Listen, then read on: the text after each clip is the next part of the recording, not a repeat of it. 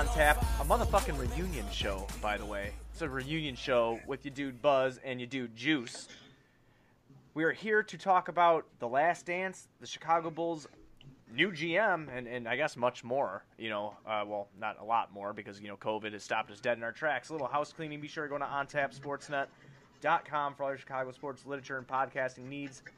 Following us on Twitter at BullsOnTap, at OnTapSportsNet. Following me at BuzzOnTap. And following my dude Juice at JuicyOnTap. Juice! What's going on, man? Juice! The Juice Man, Buzz. It's weird, man. Usually when we do these podcasts, we sit next to each other. And now I don't live in Illinois, which really sucks. And I'm stuck in the land of Isaiah Thomas and the Detroit Pistons in light of what happened the last night, which we're going to talk all about it. But it's good to finally be on a podcast with you again, man. Like, it's been a long time since some two OGs of this whole game kind of came back together to do a show, man. So good to see you, bud. It's weird. I don't like that you're not pounding beers next to me here. I know, and I got one here, so we're gonna both drink. Obviously, crack them. But I mean, I know I don't like the fact that usually we do, and this may end up being a better show because a lot of times, just for a little background information for all the listeners. Usually, when I come over there, I'm there about an hour, 2 hours before we record, and we literally talk about everything before we get on here because we're just that good of friends. And we just have so many things to say about what's going on in the world of sports. But this may end up being a show where my initial thoughts kind of catch each other off guard. You know what I mean? Like your initial – because I haven't heard any reactions to The Last Dance yet from you. We haven't really talked about it, or we haven't even talked about, honestly, the Bulls' whole new front office either. We can talk about that as well. But, yeah, buddy, just good to be on pod with you again. Absolutely, man. Let's lead right into this shit. So, first of all, I think that we should save – I think you'll agree with this. We should save – I don't want to say the best for last, but we'll save The Last Dance for last because it's The Last Dance. That's fine. So we'll get into the hirings or the hiring of Mark Eversley, who Arturis just hired as his new GM. It is the first African-American GM in Chicago Bulls history. Dude has an extensive background.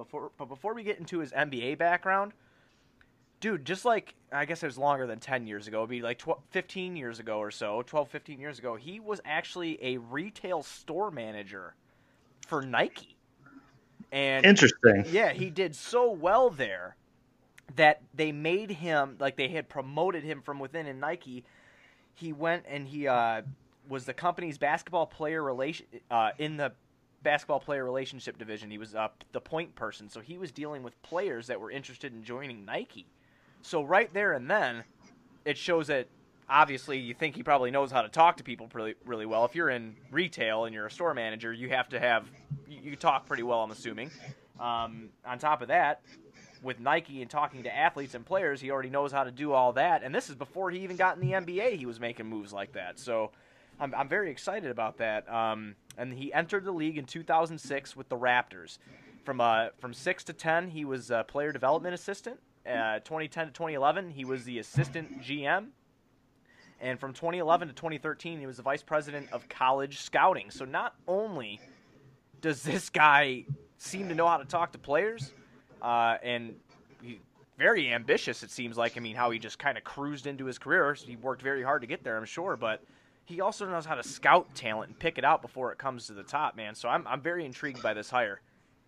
Yeah, I am too. I think a big takeaway from this, and you hit the nail on the head, is with the players. And I think while this is a new front office, I don't think we can talk about what's new in place without talking and looking back at the past.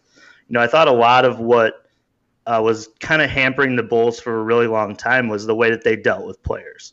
In the back of the whole thing, I mean, it's Chicago. It's one of the most iconic logos. It's an iconic city. It's a place where basketball is at the forefront. If you're not looking at, the Chicago Public League for high school basketball, downtown with the Loyola run that was as of recent.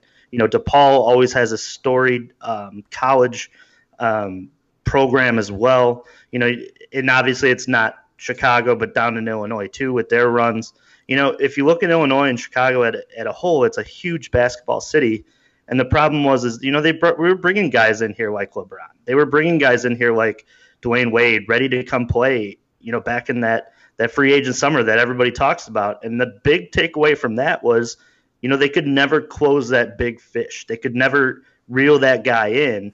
And I think that the big thing on this is the takeaway is obviously this guy seems like he's able to work with people and he's able to penetrate players' minds and kind of, level with the average player today. And I think that this is a good opportunity for the Bulls to make, Chicago and the Bulls brand hip. You can kind of trade the whole thing out of, Chicago for so many years post Michael was they don't take care of their players. They're a place that you don't want to play for because, with the Luol Deng, with the injury stuff, and it really wasn't fun under Tom Thibodeau. But now you can kind of jump into, this day and age of player and make it a fun brand to play for, a fun city to be in, change the whole narrative of what your sports franchise has looked like for the last 20 plus years and flip it upside down and be the cool and hip one at the table that everybody goes, I want to play on that squad. Yeah, I agree with all of that.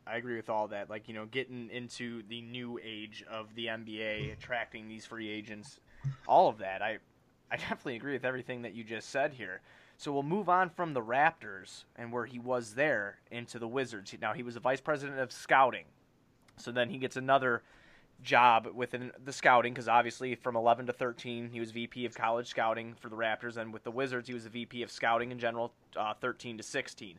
He then moves to the 76ers, and this is where I've seen some people kind of bat their eye a little bit because you kind of know what happened with them. They made a couple bad moves, they made a couple bad mistakes recently too. I mean, obviously they have Embiid and Simmons, and we know they're very, very good players, no doubt about it, but they did hit a couple little snags there.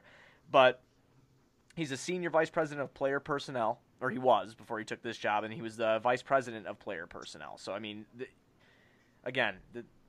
the experience that he brings, and I guess to kind of take what you said, like, the hipness that he's going to bring to the Chicago Bulls front office, him and Arturas being around the league as long as they have been, seeming to know how to build teams that are playoff contenders and be a part of those kind of front offices, it's going to be huge. And I haven't got to ask your opinion yet. I don't mean to throw you a curveball here, but what do you think about Arturas? If you're looking at the Bulls as a whole in the last 20 years, like I said, I think in a lot of ways they were stuck in we're just going to keep doing what we're doing kind of mentality. The front office stayed the same. I mean, let's face it. In our lifetime, we've only seen, 2 GMs, 3 GMs? Yeah. I mean, it's not – I mean, GMs go here and there. I mean, how many White Sox – or not White Sox or Cubs GMs have I seen?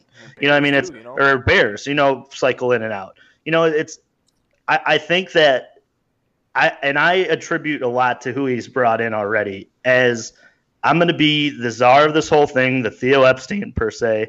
I'm just going to bring in talent. I'm going to bring in guys who are able to provide different perspectives. And I was listening on the radio a couple weeks ago to his interview when he was introduced as a new basketball operations manager and president of basketball operations.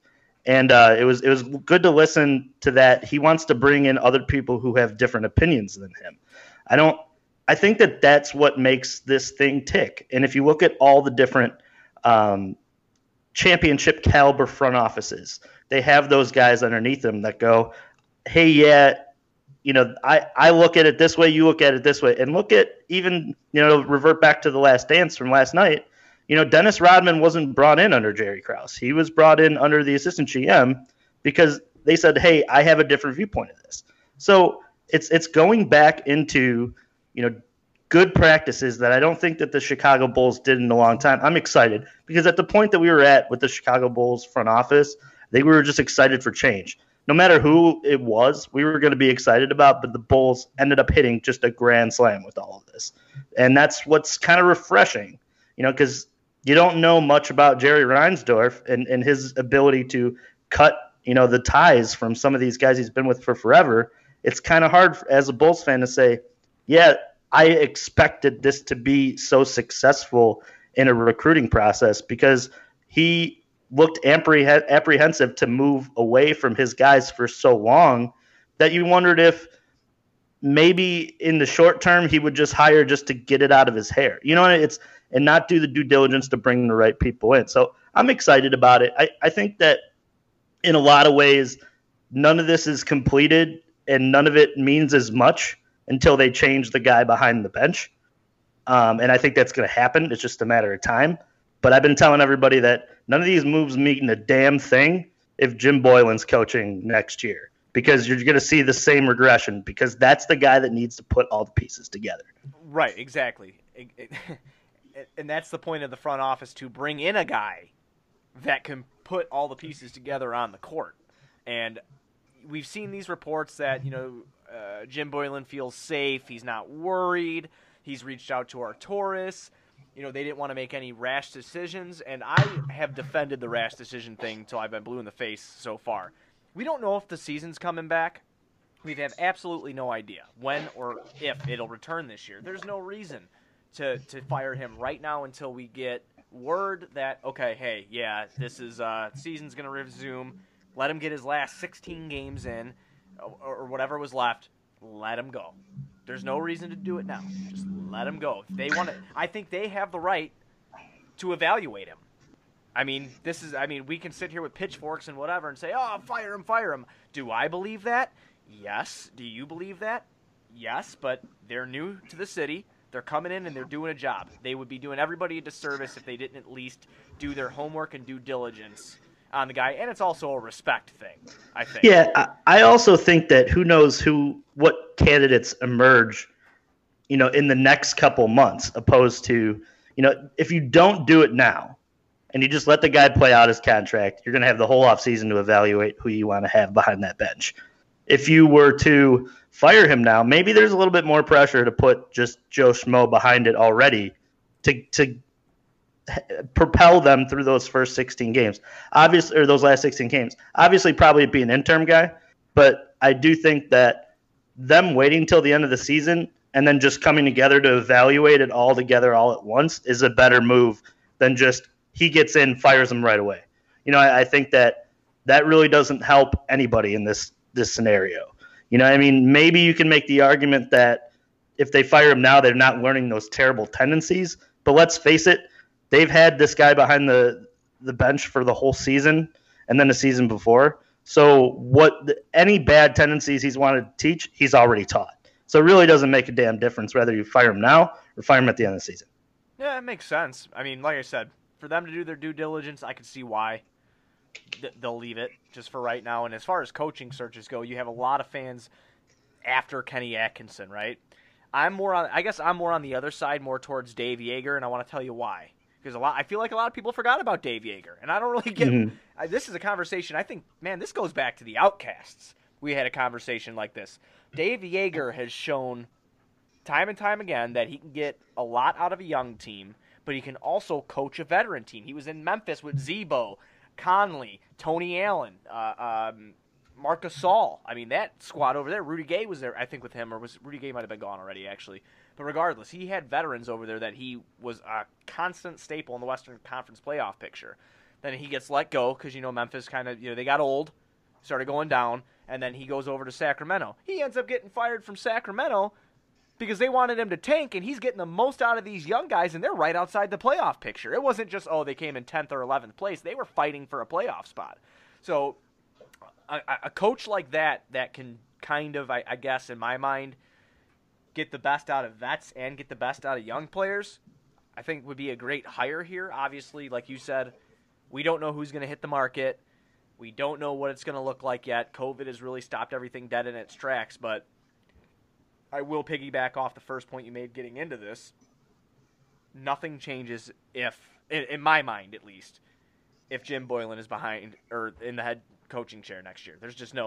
Nothing is going to change. It's going to be the same old story, and we're going to watch our 3 lottery or upper lottery picks, 7th pick in the draft 3 years in a row. We're just going to watch them keep going down, and that's what's going to happen. and that's the thing too. You can look back to I think that the downfall of John Paxson, I think you can kind of just group into 2 different things: him not being able to reel in the big fish, and the fact that I don't think he ever put a decent coach behind that bench that they all agreed with. You can talk about Tom Thibodeau, but when you win the number 1 overall pick and you have one of the best players in the league, yeah, coaching's great, but it's clear that once that all broke down, Tom wasn't the guy anymore. So, in my opinion, those is what the two things that you can attribute to his downfall. I think the interesting part with hiring a new coach and why they're going to wait even more now is now that you're bringing in all these different minds, you want to get it on one same page of how this thing's going to look in the future. You know, I mean, there's different ways you can go. You can go and draft a bunch of defensive guys and lock people down, or you can go out and go the run and gun route. The Bulls are technically at a spot where they have a lot of guys who are in a mix of both. You know, you have your Wendell Carters who are great on defense, and maybe they could score a little bit. But then you have your Zachs who would probably prefer to play a faster pace. Not saying that Wendell can't, but I'm just saying, like, bringing these guys in, that's the two options I think that the Bulls have right now. And putting the right guy behind the bench is going to institute which route that they go. So, and that'll kind of institute and it'll kind of influence how that they draft as well going into that 7th pick, because when you're looking at where they're at, I mean, obviously we don't know they're going to get the 7th pick. I just say it because, let's face it, that's been our destiny for forever. Right. But, you know, looking at the picks that they're going to have next year, you know, the pick they're going to have next year, it'll be up there. And there's some decent talent. Obviously, it's not a deeper draft like it used to be or the last couple of years. It's a lot of guys that you're kind of question marking about. There's really no clear number one either. But there's some talent in there that he can forge his roster going into this year. And honestly, probably could talk to some players that are on the free agent market right now just to see, hey, do you want to come and play here yet? I mean, I don't know a full list of guys yet. I haven't looked at that. But obviously, I don't want to jump into NBA offseason yet. I'm kind of still hoping we get a couple games so we can go. Yeah, but not only that, but at least experience the playoffs on television, you know? Or just have something to watch other than Tiger King for the 5th time. But I'm just saying, you know, I haven't looked at free agency yet, but looking at his resume and Arturas and new GM Eversley, we can look and these guys can come together and make a plan. And I think that the first step of that is to formulate who's going to coach this team. And then you kind of, from that, assemble with the 3 of those guys on how this whole thing is going to play out.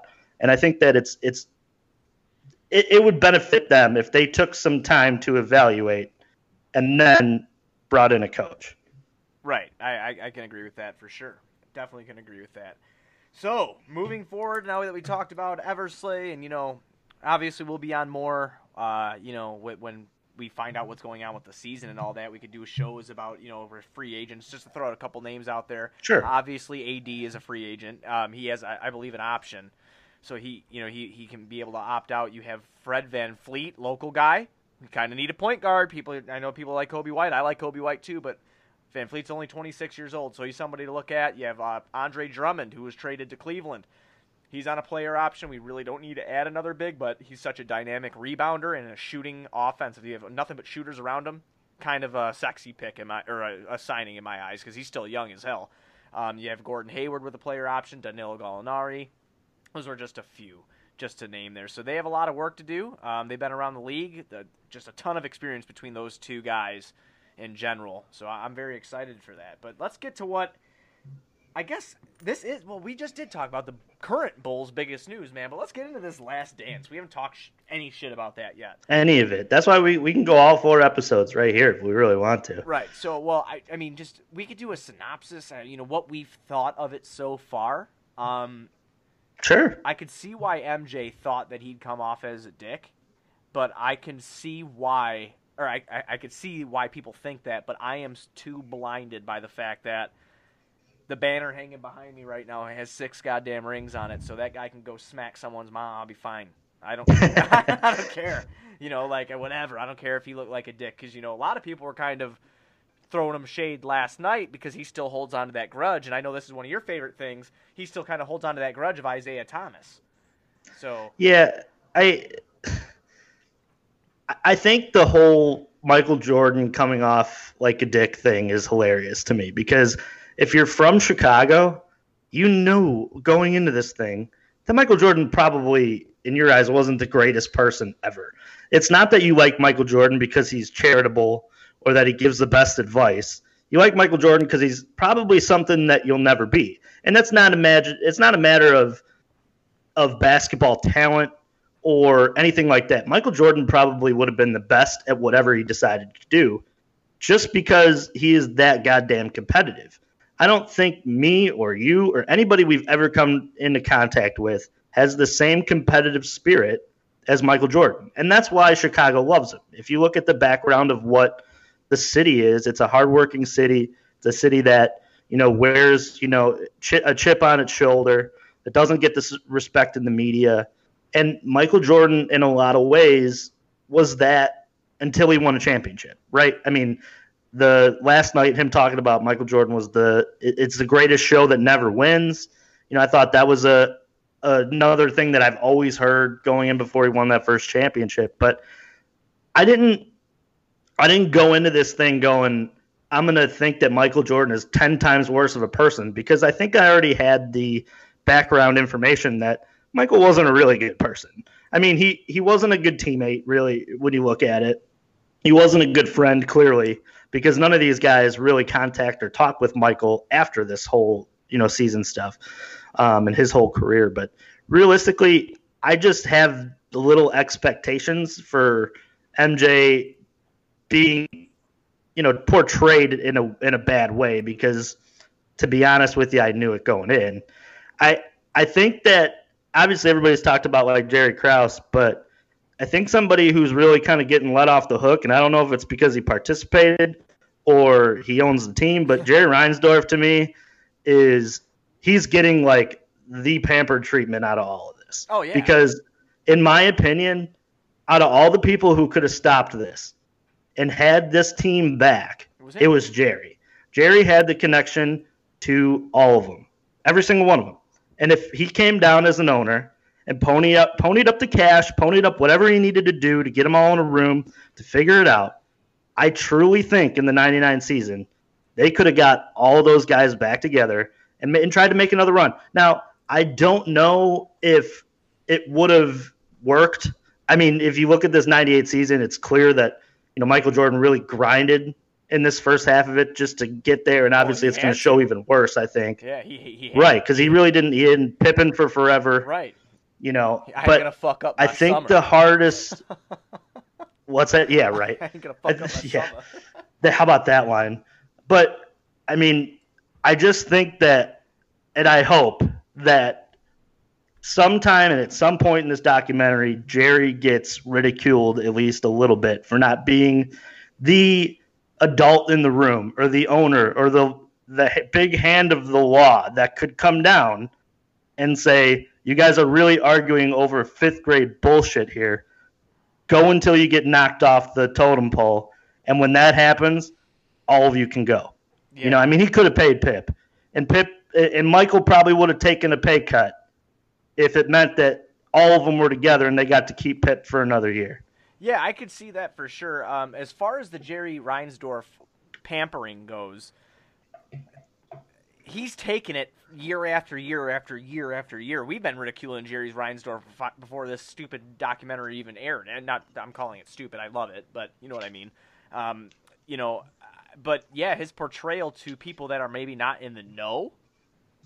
I mean, think about it, man. I've read the Jordan Rules. I read all that shit, we grew up reading who? Sam Smith. And I know he worked for him now. He works for him now, but he wasn't singing that same tune years ago. No, definitely not. And I mean, I don't know whatever happened to him. I know he's a piece of shit in real life, but Jay Mariotti, we grew up, listening to him too. So like, I had pretty good insight of what the Bulls' inner workings were. Now, as far as Jerry Krause goes, this is where I relate him. Jerry Krause did have a complex where he just was like, dude, like, why isn't the spotlight on me? But you see in a lot of the film they show, those fucking guys dogged him a little bit, and I could see why. Sure. I could see why he'd be all pissed off, and I could see why he'd want to prove his worth to build another contending team. I give Jerry Krause tons of credit because, yeah, he didn't draft Jordan, but he did get Pip. He did get Horace Grant. He did trade for Bill Cartwright. He did get Pax. He did, he did bring in Rodman, even though he didn't want to. He did bring in Steve Kerr. He did bring in one of the most underrated moves, I think, of all time in Ron Harper for that last three-peat. Ron Harper is a fucking beast. No one talks about Ron Harper. People should talk about Ron Harper. He's finally got his little video thing where he goes, it's fucking bullshit that he couldn't, guard Jordan. He finally getting some national recognition here. He brought in Tony Kukoc. Jerry Krause did good things. But it's almost unforgivable across all sports, dude. I'm talking football, I'm talking hockey, I'm talking baseball. It's almost unforgivable to let arguably the definitive greatest of all time go, and he didn't want to go. And then Phil, you had two of the greatest. I know Phil had Kobe after and Shaq. Let's be honest here. Phil had a lot of fucking talent, okay, on the teams that he was on, but he was able to corral that talent and do what with it? Exactly what we were just talking about with Boylan. He was able to win with it, and do what he had to do. So I do blame Jerry Krause. Now, this is where I blame Reinsdorf now, because I wanted to get to that point you made as well. I told Scottie Pippen not to sign that contract. Hey, man, kudos to you, motherfucker. But he clearly outperformed it. But he said, don't come back to my door after you sign this contract. If that was the actual conversation that Jerry had with Pippen, said if you sign that contract, you get pissed off that you think you should be earning more, don't come back to me because I don't think you should sign it. I think it's a bad contract. And Pip signed it anyway for that financial security. Pip's agent should have been fired if he had one. Now I understand Pip comes from a poverty-stricken place, and a big family, and he was just trying to do what he had to do to provide. I respect the fuck out of that, and I appreciate that as a man standpoint because he was taking care of his. But at least Jerry straight shot with him, but that doesn't mean I'm going to let him off the hook. I still think he's a jag-off for what he did. He had two. Pippen was arguably the second best player in 94 and 95 while Michael Jordan was gone. He was second to, who do you think, Hakeem Olajuwon? Sure, yeah. I mean, so this is the way that I've always looked at Jerry Reinsdorf and this whole just clusterfuck of a situation. Jerry buys the team right before they sign and get Michael Jordan. Yeah. Michael Jordan grows this brand into the brand that it is today. Oh, 100%. Yeah. And makes Jerry rich. Yeah, richer. And at the end of the whole thing, you don't reward that guy who literally did. I mean, we can talk all we want about Tony Kukoc and Ron Harper and all these guys that were role players, and they were great moves. Don't get me wrong. In a lot of ways, they don't win as many championships if they don't bring in the role guys. You're right. But with that said, they don't grow the brand without Michael Jordan. So at the end, when they all sided with each other, and Jerry pretty much went with Krause and said, Michael, I'm pretty much forcing you into retirement. Scotty, get the hell out of here. And that was the end of 98. To me, that's a huge slap in the face for all the work that Michael Jordan did. And I just don't think that Krause did the same amount of work that Michael did. And I think that if Jerry had half the balls that he should have at that time, he should have said, Mike, I appreciate everything you've done. We are going to build this thing until you want to stop. Till you tell me that you want to retire. And I will bring back whoever you want to bring back at whatever amount of money they demand. Just to make sure that by the end of this, you know in your heart that you didn't leave anything on the table. And that's what this whole Last Dance thing's about. It's about the fact that they're going to talk about, them winning the 98 team and it getting blown up after. And, maybe that was the time. You can make the argument that maybe that was the time to move on to it. But if Michael Jordan of this day is kind of saying that he's a little upset that that's how it ended, maybe he thinks he could have won it in 99. Maybe he thinks that, bringing a guy in here or there would have helped and they could have, going into the 2000s, they could have contended. But I think it's a huge slap in the face, and I think Jerry Reinsdorf won't be held accountable for it in this doc because he's participating in it and he owns the team. And I think in a lot of these things, ESPN has a lot of back kind of narrative and some kind of what would you say? Just kind of some things that they can't touch. You know what I mean? Because obviously it's a conflict of interest with business. The Bulls are a huge brand. They sell out. They, people watch them on television, and obviously the NBA and ESPN and ABC, and they all are in bed together. You know what I mean? That's they're all making money off of each other. And I just think at the end of it, if they piss off Jerry, you're pissing off current business. And I just think that if we were doing a total, and I'm sorry I'm rambling. You're not. But if we were doing just a documentary, me and you talking about this, I think that there's a lot more blame and there's a lot more light shed on Jerry and his lack of just being assertive. Because even with the White Sox, you've talked about it. He's not that assertive guy that comes down and says, this is how things are going to be. Spend the money. For forever, you guys were spending money. And that's just not Jerry. And I just wished that was more in the light in this doc than it has been in the first 4 episodes. It's funny you say that because the way I look at it with Jerry, it seems like he's this guy that hires a strong-willed guy. I mean, let's think about Paxton. Let's throw Paxton in here for a minute. Because we grew up with mostly Paxton as the GM, honestly. I mean, that we can coherently remember. You know what I mean? Because we were young before when Krause, was done in 2003. We weren't super young, but you know what I mean. But he hired Paxton, who's like a guy who chokes out a coach or gets into shouting matchups. Jerry seems to be like, hey, I got the money, I bought the team, go do it. If you think it's best, then go do it. And that's why I feel like sometimes, and then he's loyal to these people because he's like, well, they've been working for me for a long time, and I want to take care of them. It's respectful, but it's funny that people always say that loyalty thing about Jerry Reinsdorf. This is a question that I want to bring up to you because I think it relates to what we're talking about, and it's a fair question. There's no way. Do you think that Jerry Reinsdorf wanted to pay Michael Jordan $63 million over 2 years in 1997 and 98? Michael Jordan was grossly underpaid. Bro, I'm going down this contract via Basketball Reference, this contract history. 95-96, you know what he made? 3.8 like $2 million. 3.8 mil. And that was on the downslope. The most he made in his career besides the 2 years at 30 and 33 million was in 93 and 94 where he made $4 million per year. Scottie Pippen, who we were just talking about being grossly underpaid, even with the $63 million in 96, 97, and 97, 98 that Jordan made, he still didn't make as much as Scottie Pippen did in his playing career.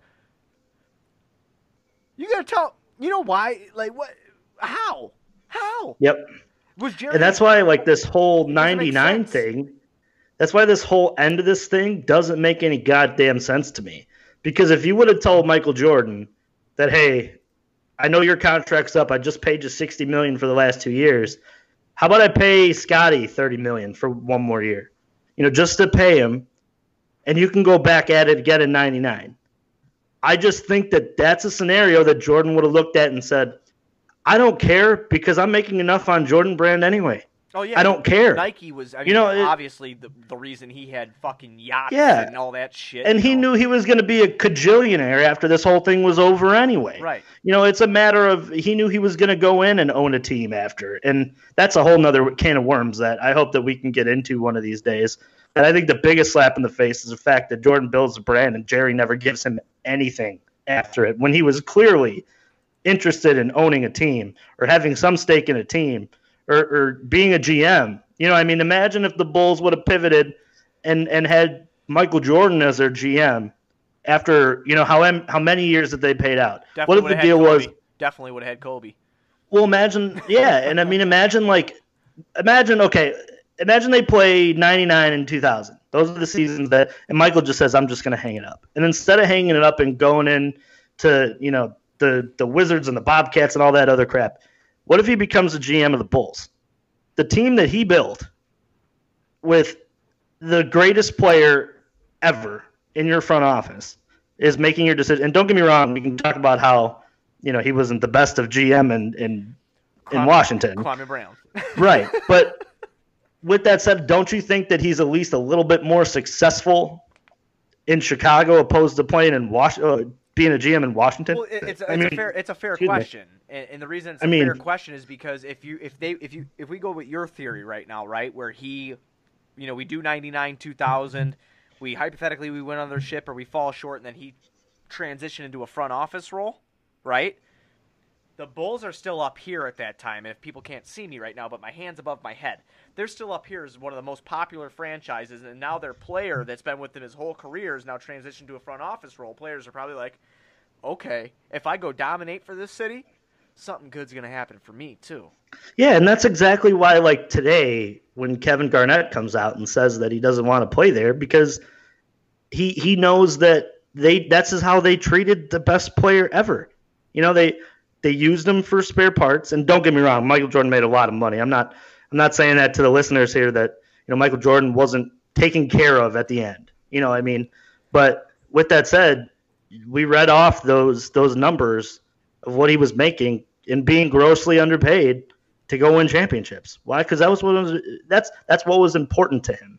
But at the end of this whole thing, they treated the best player ever in the worst way ever, in my opinion. I think that it was, hey, Mike, thanks for all the memories. Now get the fuck out. You know what I mean? In a lot of ways.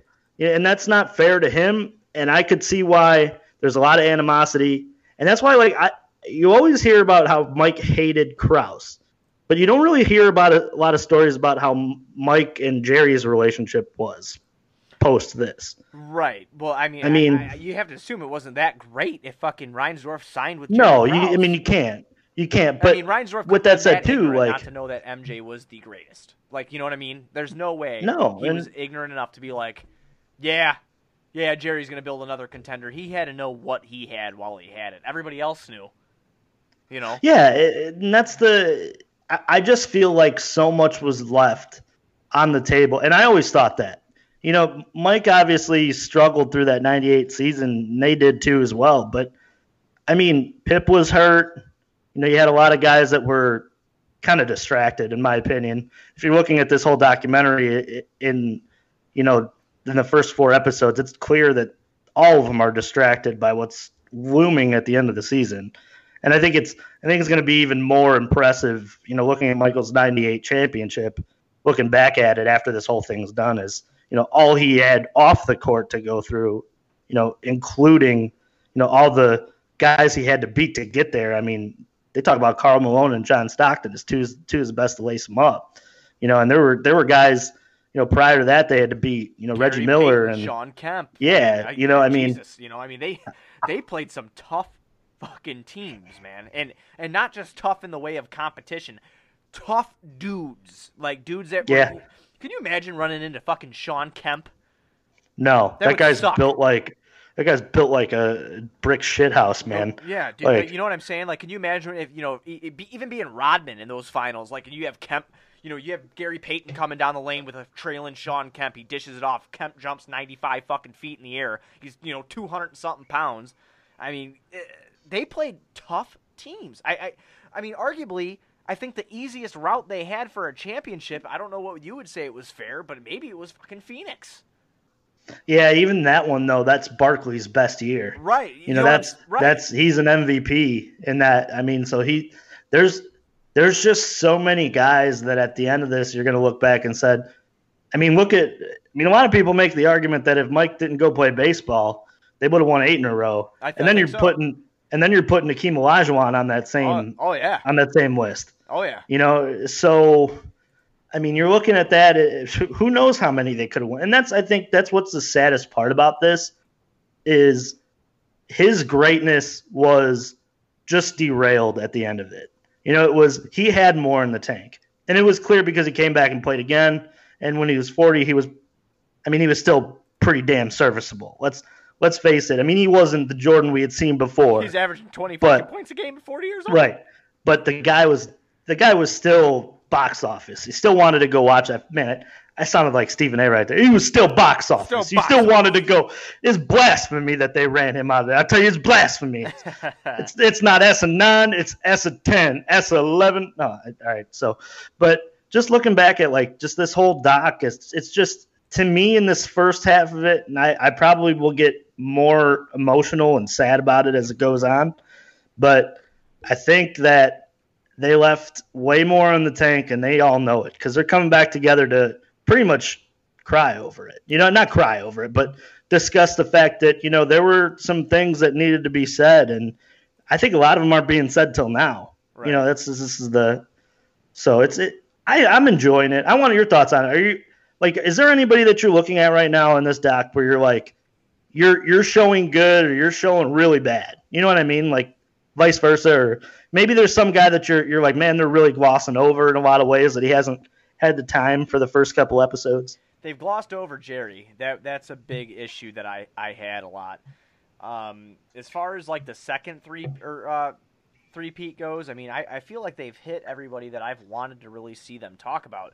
Yesterday's episode, when they actually had Isaiah in depth on that, and then having like the interactions between him and Jordan, I've gotten pretty much everything I wanted from this docuseries besides I guess the answer that I'm searching for from Jerry Reinsdorf. But truly, when you watch the man talk, I still don't, to this day, I don't think he thinks he did anything wrong. Yeah, and I don't even think if you got him like in a bar and asked him, hey, off the record, truth serum, would you go back? I still don't think Jerry would go back and change it. I don't think so. I think Jerry, where he's at in this whole story, he got his 6 championships. He grew the brand to levels that he probably didn't expect it to be. And, I mean, let's face it, when he bought the team, the Bulls were a joke. Oh, yeah. And not a lot of people were. Cocaine circus, baby. Right. Yeah, right. That was also, that's also another hysterical underglossed thing that I think needs. I wanted way more time about Michael's rookie year with Cocaine Circus. I wanted like a whole episode worth of, Mike, and because can you imagine like a young kid like Michael Jordan already being the best player on the team, just walk into just a bunch of cokeheads and tell him, hey, this is how this is going to be. I want to win, and then just laughing because they at the point that they were at, they didn't care. No. That was the NBA. Mike was on a different level than all those guys.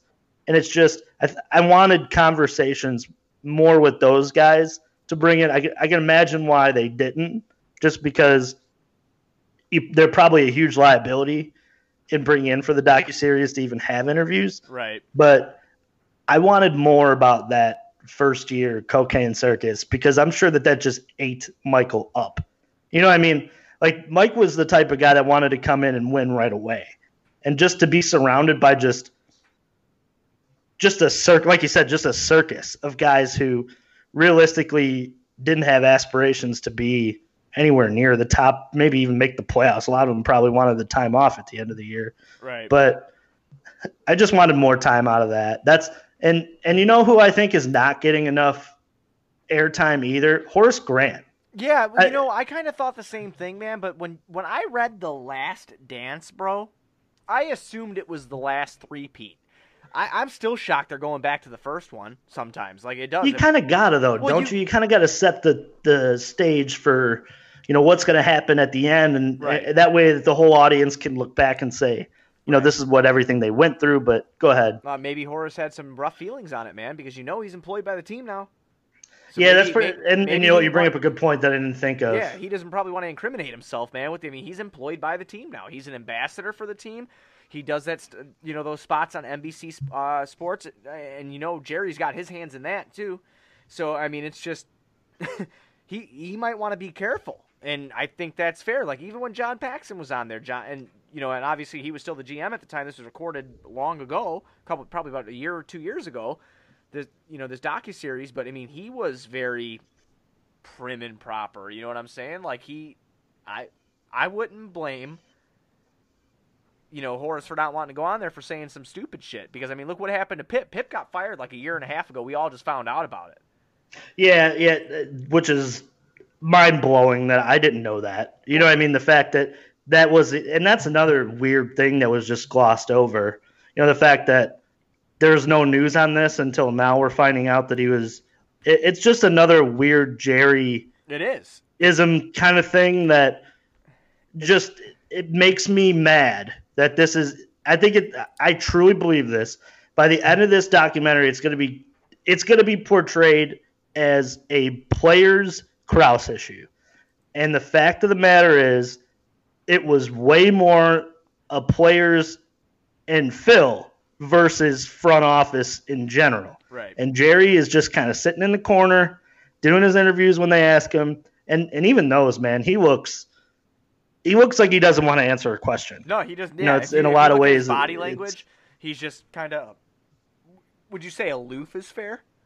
He's kind of like he was acting like he was aloof about a lot of things. He goes, "Well, I just know that Jerry said this," and This was the route that he was going to take, and like it's just kind of like, motherfucker, are you for real? Like, Yeah, it's odd. I had another question for you too, because obviously last night was the emergence of B.J. Armstrong on the dock. oh yeah. Did you cringe when you saw him on the TV as a Bulls fan throughout the Derrick Rose era and that whole fiasco? I mean, you could do a 30 for 30. You can't do a 10-part docuseries on that. But I hope one day we look back and there's a 30 for 30 about all the guys that were inputting on his situation. And that's the thing, man. The Bulls, they got some interesting things, like from our lifetime in general. There's some interesting back scandals that don't get talked about enough. It's kind of like that parent who says, "What happens in this house stays in this house." Right. That's to me, that's Jerry. Yeah. You know, it's just so weird too to sit and watch these documentaries. And like I said, when BJ got on the TV last night, I went, "Oh shit!" And my dad looks at me because I watched it last night with my dad, and he goes, "What do you? Oh shit! It's just BJ Armstrong." I go, "You know, he's Derrick Rose's agent. You know, Right. And that's the whole backstory of the whole Derrick Rose Bulls and him not wanting Derrick to come back and him being in Derrick's ear all the time. You know, there's a lot of different nuances that, you know, even between him and Jerry now. You know, that's some of the things too that I want story on. The tree on this has never-ending branches I was of about just to say crap. that this is just going to produce more and more 30 for 30 docuseries, whatever. Because I mean, think about it. If there's anybody who had a fiery death with the Bulls, it was B.J. Armstrong. They did bring him back at the end of his career, but when he became an agent and he was Derrick Rose's agent, I'm sure there was a lot of heated arguments that took place. So even having him on here, I don't even know if he could talk straight about Mr. Reinsdorf at all. But No, and I mean that's why I think that probably the doc is going to limit him to a lot of just team questions, Right. things when he was there. because that would be the first thing I'd ask him. What was it like playing for him? What's it like trying to represent a player that plays for him? That would be Right. that would be my first question to him. Like, all right, I don't care if it has to. This is the last dance. That would, as a reporter, that'd be my first question. Like, And that's why, like, there's some of these reporters. I think maybe the backstory of this is being, you know, held underneath that way. It's got to flow. But to me, like you said, the first question I would ask is that. But I would also say that with the whole Last Dance situation and the '98 season, BJ can speak on a lot of the things that happen in house. So why isn't BJ, maybe he will be, why isn't BJ more in the limelight explaining how Jerry does business and how Krause was doing business? I know that he couldn't look at it in the moment as a player, but now he has this weird kind of different perspective that he can look back as an agent, knowing how the business works, that could maybe shed some light on some of these things that maybe, you know, guys like Horace Grant can't or Scottie Pippen can't. Or, I mean, obviously Steve Kerr being a coach, he probably sees it more often too. But I just feel like we're not going to get the questions that us diehard Bulls fans want answered because either they conflict the NBA and, you know, the cash cow that is the Bulls, or the fact that a lot of these guys just don't want to hurt their image in general. You know, they don't want to bring something in that they don't have to. You know, and I think that that's the problem with a lot of this is the way it's being shot. While I like it and I think it's entertaining, there's questions us diehards are kind of just scratching like, why isn't this being, you know, mentioned or answered? right. I agree, man. I agree. Well, is there anything else you want to touch on before we head on out and ride off into the dusty trail here? I just want to say that I think it's amazing that Dennis Rodman can chug a Miller Lite and then hop on a motorcycle. I don't know if you saw that nuance last night, but that was I think that's top 5 doc moments that I got right now. Yeah, I'm going to try to chug a Miller Lite, and I'm going to try to ride my bicycle in the backyard. I'm actually a little bit disappointed that we didn't talk a lot about Rodman, but with that said, I mean, we knew his antics. You know, we knew. See, and I've had many people mention this to me. It's like, I can't believe you guys aren't all over this. I'm like, I guess me and you are ignorant because I always thought this was common fucking knowledge. Yeah, I mean, You know, like, I thought people knew about this. I thought people knew that it was a A dumpster And that was fire. I was on my way home today, and I had caught 670. Dan Bernstein had Will Purdue on, Yeah. and I was listening to that, and it was interesting to me because he had shed a light on an error that the documentary has. If you kind of listen to that whole play out, how they had to go to Vegas and get Dennis, that wasn't the truth. They actually pulled him out of his apartment in Chicago, and Mike had to go there, and it wasn't ever Mike. Mike never went. They had if you look in the doc, he was saying that there's a younger kind of assistant who's there, and that was the guy who always had to go get Dennis. And this was not something that happened once. This was a recurring thing. And actually, the point where Dennis was never at all of the practices. Right. Dennis had the reign to go in whenever he wished. And Phil kind of told him, hey, you don't have to come. You got to be here for game days. And if I say that there's a practice you got to be at that practice. So I wish that they kind of jumped into that, because as a teammate, like let's say I'm Steve Kerr and I'm going to practice every day and I'm working my ass off just for the 6-7 minutes I averaged, in the playoffs.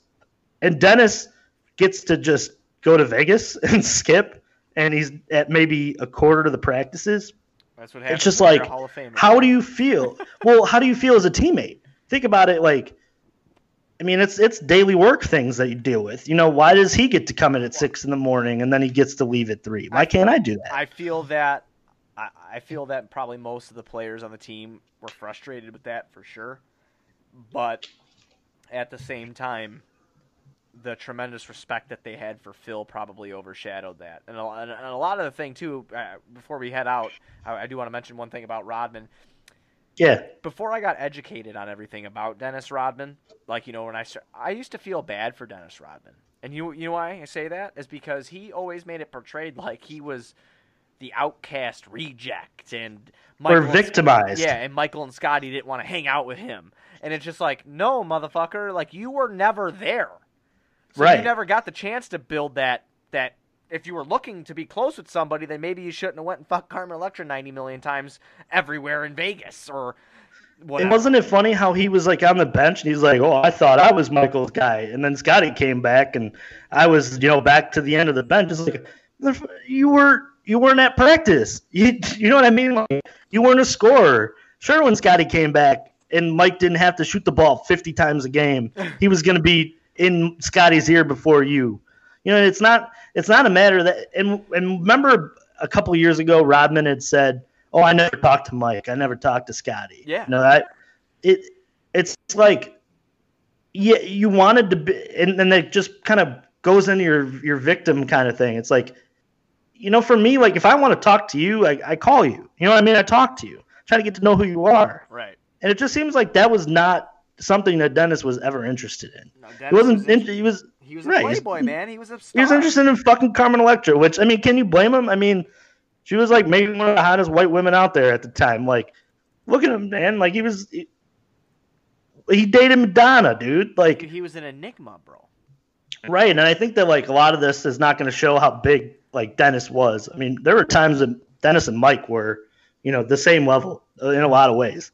I mean, maybe not in terms of player, but in popularity. Like, people knew Dennis Rodman. It's just, I don't know. We could talk about Dennis, like, but like you said, dude, a lot of this was just common knowledge. Yeah. It's kind of funny. That's why, like, when they did the whole episode last night, I was like, everybody was shocked. I just wasn't shocked. I was just like, yeah, I knew a lot of this. Like, I didn't know the Vegas, like, the extent of that, but that's been reported before.